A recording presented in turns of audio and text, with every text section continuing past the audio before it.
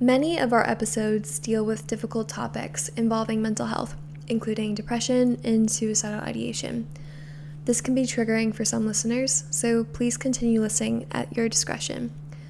We always want you to focus on what is best for your mental health. If you or someone you know is struggling, please use the crisis text line, which offers free 24/7 support for those in crisis. To Write Love in Our Arms has partners with them to connect people with a trained counselor. All you have to do is text the keyword to Aloha, which is TWLOHA, to the number 741-741. Anywhere, anytime. A trained crisis counselor receives that text and responds quickly. To find more 24-hour helplines, counseling centers, and support groups, you can also head to toaloha.com/findhelp. That's TWLOHA.com/findhelp.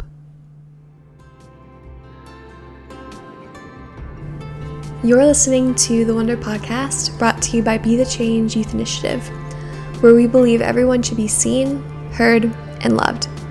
We're committed to educating, equipping, and empowering youth to use their lives in advocacy for others. The Wonder Podcast was created to be a space where we truly see and hear one another.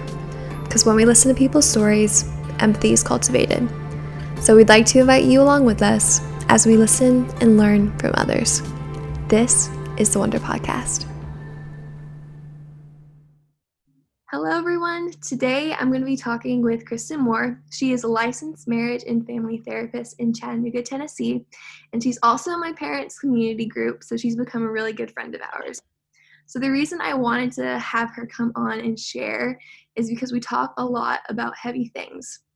And I know there's an importance in power in sharing stories, but it's also incredibly important we have resources and information to help us process them.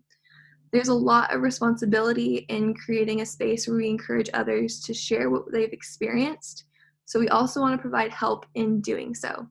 But before we start, I always start by asking people 3 questions to help us get to know them a little better. So Kristen, what is your favorite coffee order? Oh, good question. I'm a big fan of tea lattes. So at Wildflower Tea Shop, that's local in Chattanooga, they have, I think it's like a coconut cream chai tea latte or something that is amazing. So maybe not a coffee order. I went in the tea direction, but delicious. I also love coffee. And then what is your favorite restaurant in Chattanooga? Oh, this is a really hard question. It depends on what kind of food you're talking about. I've got favorite Mexican, favorite burger spot, favorite pizza. But if I was just going to pick one recommendation, it would probably have to be Tony's Pasta.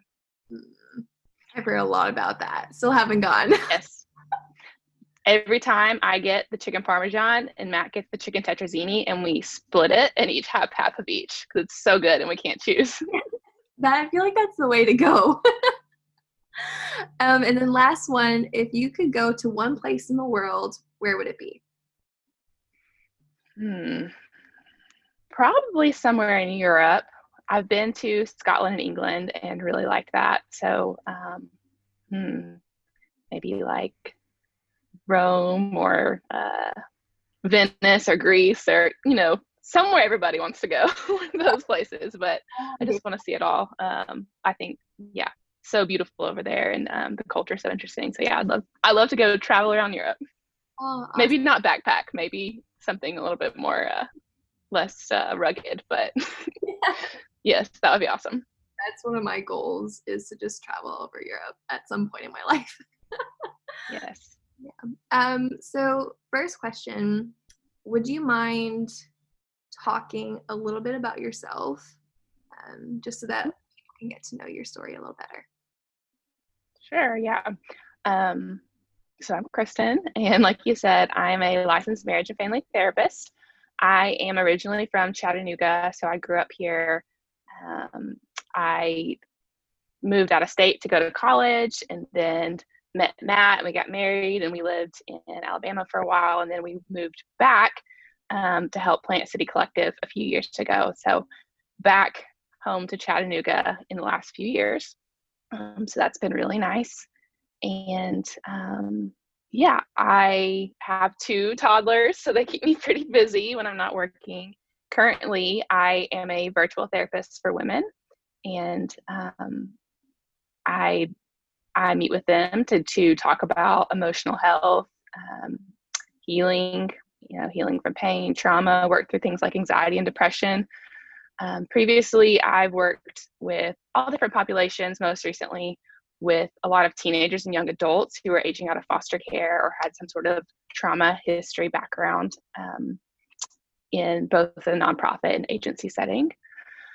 And let's see, I guess as far as counseling goes, one thing I would just note is that I was thinking about this, like, I think a lot of times calling or vocation is birthed out of personal experience um, and even pain that we experience or see in those around us. And so that's certainly the case with me. And looking back, I can just kind of see threads of things that were happening that maybe I wasn't able to name at the time, but that ultimately led me to feel like this is where I wanted to work and this is where I felt called to work in this setting.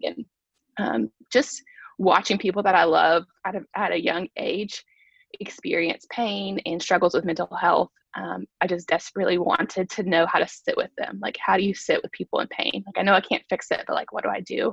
How do I be with them? And um, so yeah, I decided to go to grad school for counseling, and it has been so cool to be able to learn those therapeutic skills, but also learn so much even about myself in that process, because it's one of those things that it's not just like studying numbers, right? Like, it's very personal, and so you can't really learn and study these things without applying them to yourself. And so I'm really thankful for even just the work that I got to do through my graduate program and the healing that took place ultimately, I believe, because of the Lord. But just working towards emotional health, which is a lifelong journey that I'm still on. So yeah, so that is one of my passions, and I could talk about it for a long time. I love it. I love it. So we recently recorded my brother's story, and he talks a lot about his struggles with depression and suicidal ideation. When we share Braden's story on the road, there are always teens who want to come on and share their own stories with us, usually after the shows, and almost all of them say that they feel relief in knowing they aren't alone. So can you speak into why you feel so many of us are suffering in silence and how we can change that? Yeah. Unfortunately, I think that for a long time, there's been sort of a societal stigma around mental health and people just not talking about it. It's not something that we've seen talked about often or well in the media.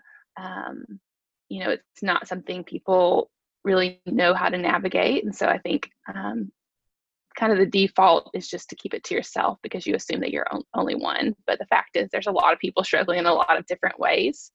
And, when people have the courage to share their story like Braden, it really is freeing for people to say, like, oh, I thought it was just me, but it's not. And to be able to connect with that. I think sometimes we feel like shame around feeling a certain way, or like, oh, I shouldn't feel this way, or that, people might think differently of us or treat us differently, like Braden was saying. But it is that secrecy that kind of can just drive us into a darker place. And so, yeah, I think it takes a lot of courage to speak up, but just like you're saying, not only is it healing for us to share our stories, it frees other people to share theirs and to feel not alone. And the other thing I would add is, I think this is layered by social media. That's no secret, is a lot of what we see is people's lives on social media, especially after 2020, when we've seen people even less in person. Like, we're seeing a lot of online presence more so than in-person connection. And we're comparing other people's highlight reel to our background footage, right? Like, we see like the everyday and hard parts of our stories, and then we see what other people are choosing to filter and curate for social media and assuming that that's their life. But we don't know their pain, we don't know their story. There's a lot of people that are hurting and maybe aren't posting that. And so I think that can kind of perpetuate the loneliness and feeling like we're the only ones.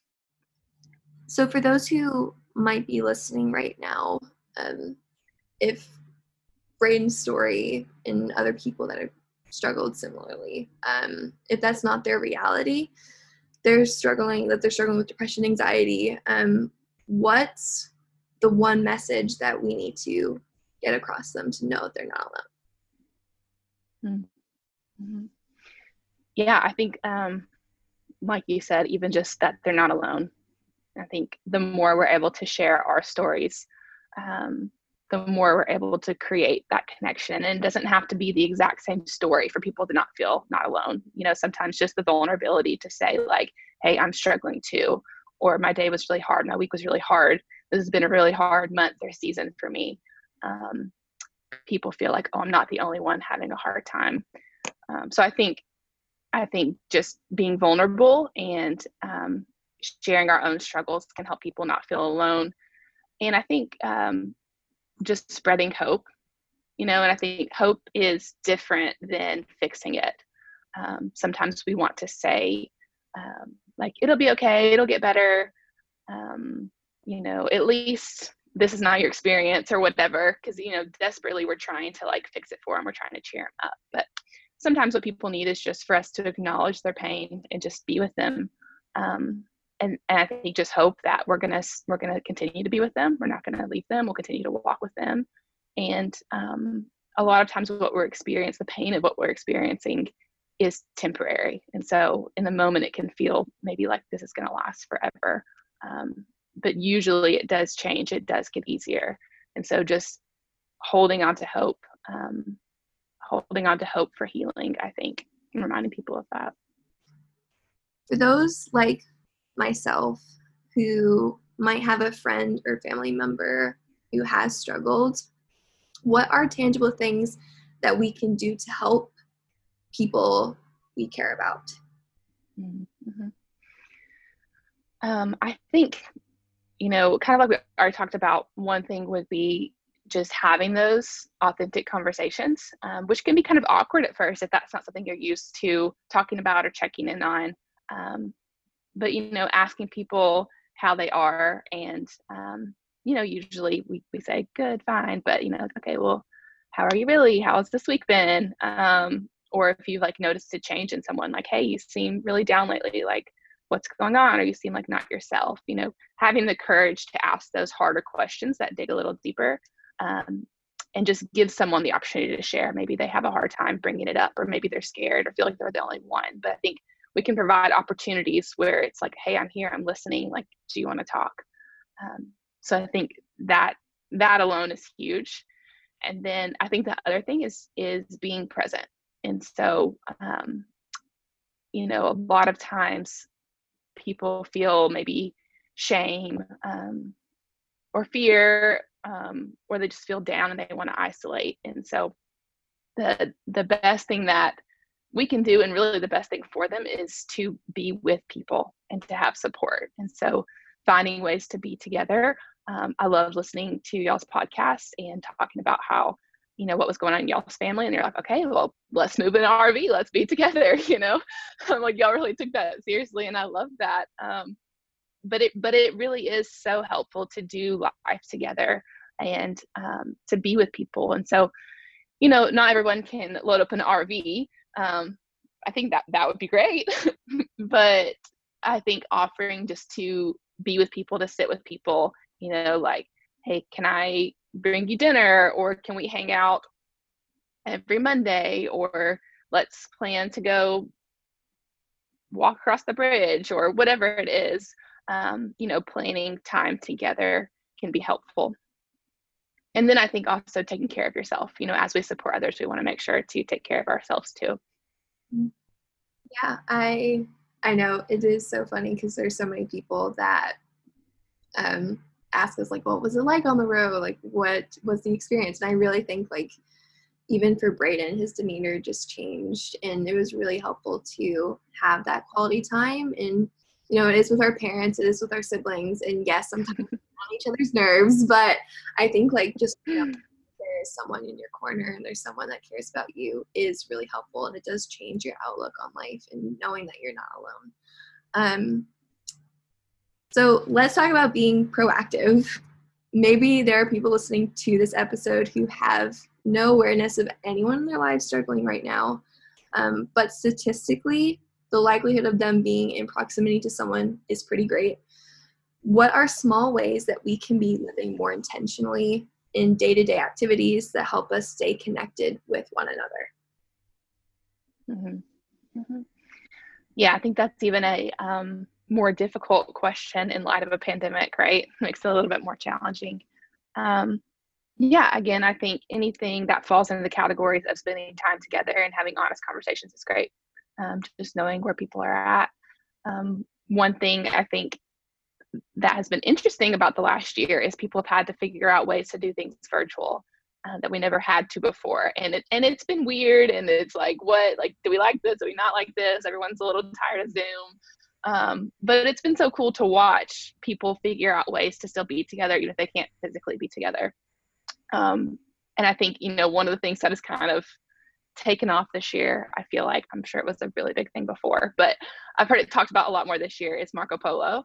And so, that's a really cool way to be able to see someone's face and exchange conversation, even when you can't physically be present. And I think even when we can see someone, whether it's FaceTime or Marco Polo, or if we're able to meet outside or in person or whatever it is, there's so much value in that, just to be together face to face and to just have that time to kind of know what's going on in someone's world, to kind of know what their norm is and to know if they're struggling and maybe pick up on that, or just to provide space if they want to talk about it. Then they know, like, okay, this is a person that that is always willing to listen and like genuinely cares about me, and they're a safe person that I could talk to if I'm struggling. So I think any way that we can just practice connection, and sometimes that kind of gets pushed aside just with busyness. But I think just reclaiming that, this is a little bit of a tangent, but I think it's really interesting that I've heard before, like, when people like didn't have cars and there wasn't as much like technology and other things, people just really invested in their neighborhoods. And so just having like people in proximity was like really good for people's mental health and emotional health. And so, now we live pretty spread out, and we don't always like live super close to people that we do life with. And maybe we don't know our neighbors, and a lot of things are different in that. And so I think we have to take even more effort, if we're not going next door to borrow a cup of sugar, then like, what are we doing to see people and interact with people in daily life? Like, how are we practicing connection? I think regardless of where we are or what we're struggling with, we all need that connection, like human connection. And so I think just making it a priority in big or small ways is very proactive, whether we're struggling or we're not. That's always important. Yeah. I know when you were talking, I was thinking of another question too. If you were in a situation where you didn't know how to like start a conversation, what are some things to know, either questions like to hold on to, just so that your friend knows that you will be there for them, and that they are safe within that space? Mm-hmm. Mm-hmm. Yeah, that's a good question. I think, asking, like we kind of talked about, asking people how they are and like digging a little deeper, and whether it doesn't always have to be like, how are you? No, how are you really? We don't have to say that. You can. But I think just asking maybe more specific questions, like how have things been at school? Like, how's work been? I know you're having a hard time with your friends or your coworkers or with your mom, whatever it is. How's that going? I think just kind of checking in specifically. Or I had lunch with a friend recently and we hadn't seen each other in a while, and we were like, how was 2020 for you? Which is like the most broad and difficult question, but it just kind of opened up the conversation to just vulnerability and authenticity, because it's been hard. It's been hard for everybody in different ways. And so I think just having a space to say, like, this is a place we could talk about hard things, and I'm willing to engage with you. Like, I'm not scared of hearing hard things. And sometimes it's as simple as that, like, especially if we know someone's struggling, just to be able to say, like, hey, there's no pressure to talk about anything, but I just want you to know, like, I'm always happy to listen to what you're going through. And, you know, if you want to talk about it, we can. If you just want someone to listen and then change the subject and distract you, I can do that too. You know, like, just let me know what you need. You know, and that kind of feels awkward. It feels awkward to bring it up, but, you know, I think generally people are thankful. And even if they're like, I'm fine, I don't need that, you know, then it's like, okay, you know, no loss. But there's a lot of people that do need that. And so just to know, like, oh, like, you know, maybe I don't know Sydney that well right now, but now I know she's a safe person that cares about me and is willing to listen if I ever need that. And then I think that can really breed a lot of authenticity and safe space and deeper friendships. That's awesome. Before we end this conversation, is there anything else that you want to mention or you feel like you should mention, especially with the topic that we're talking about today?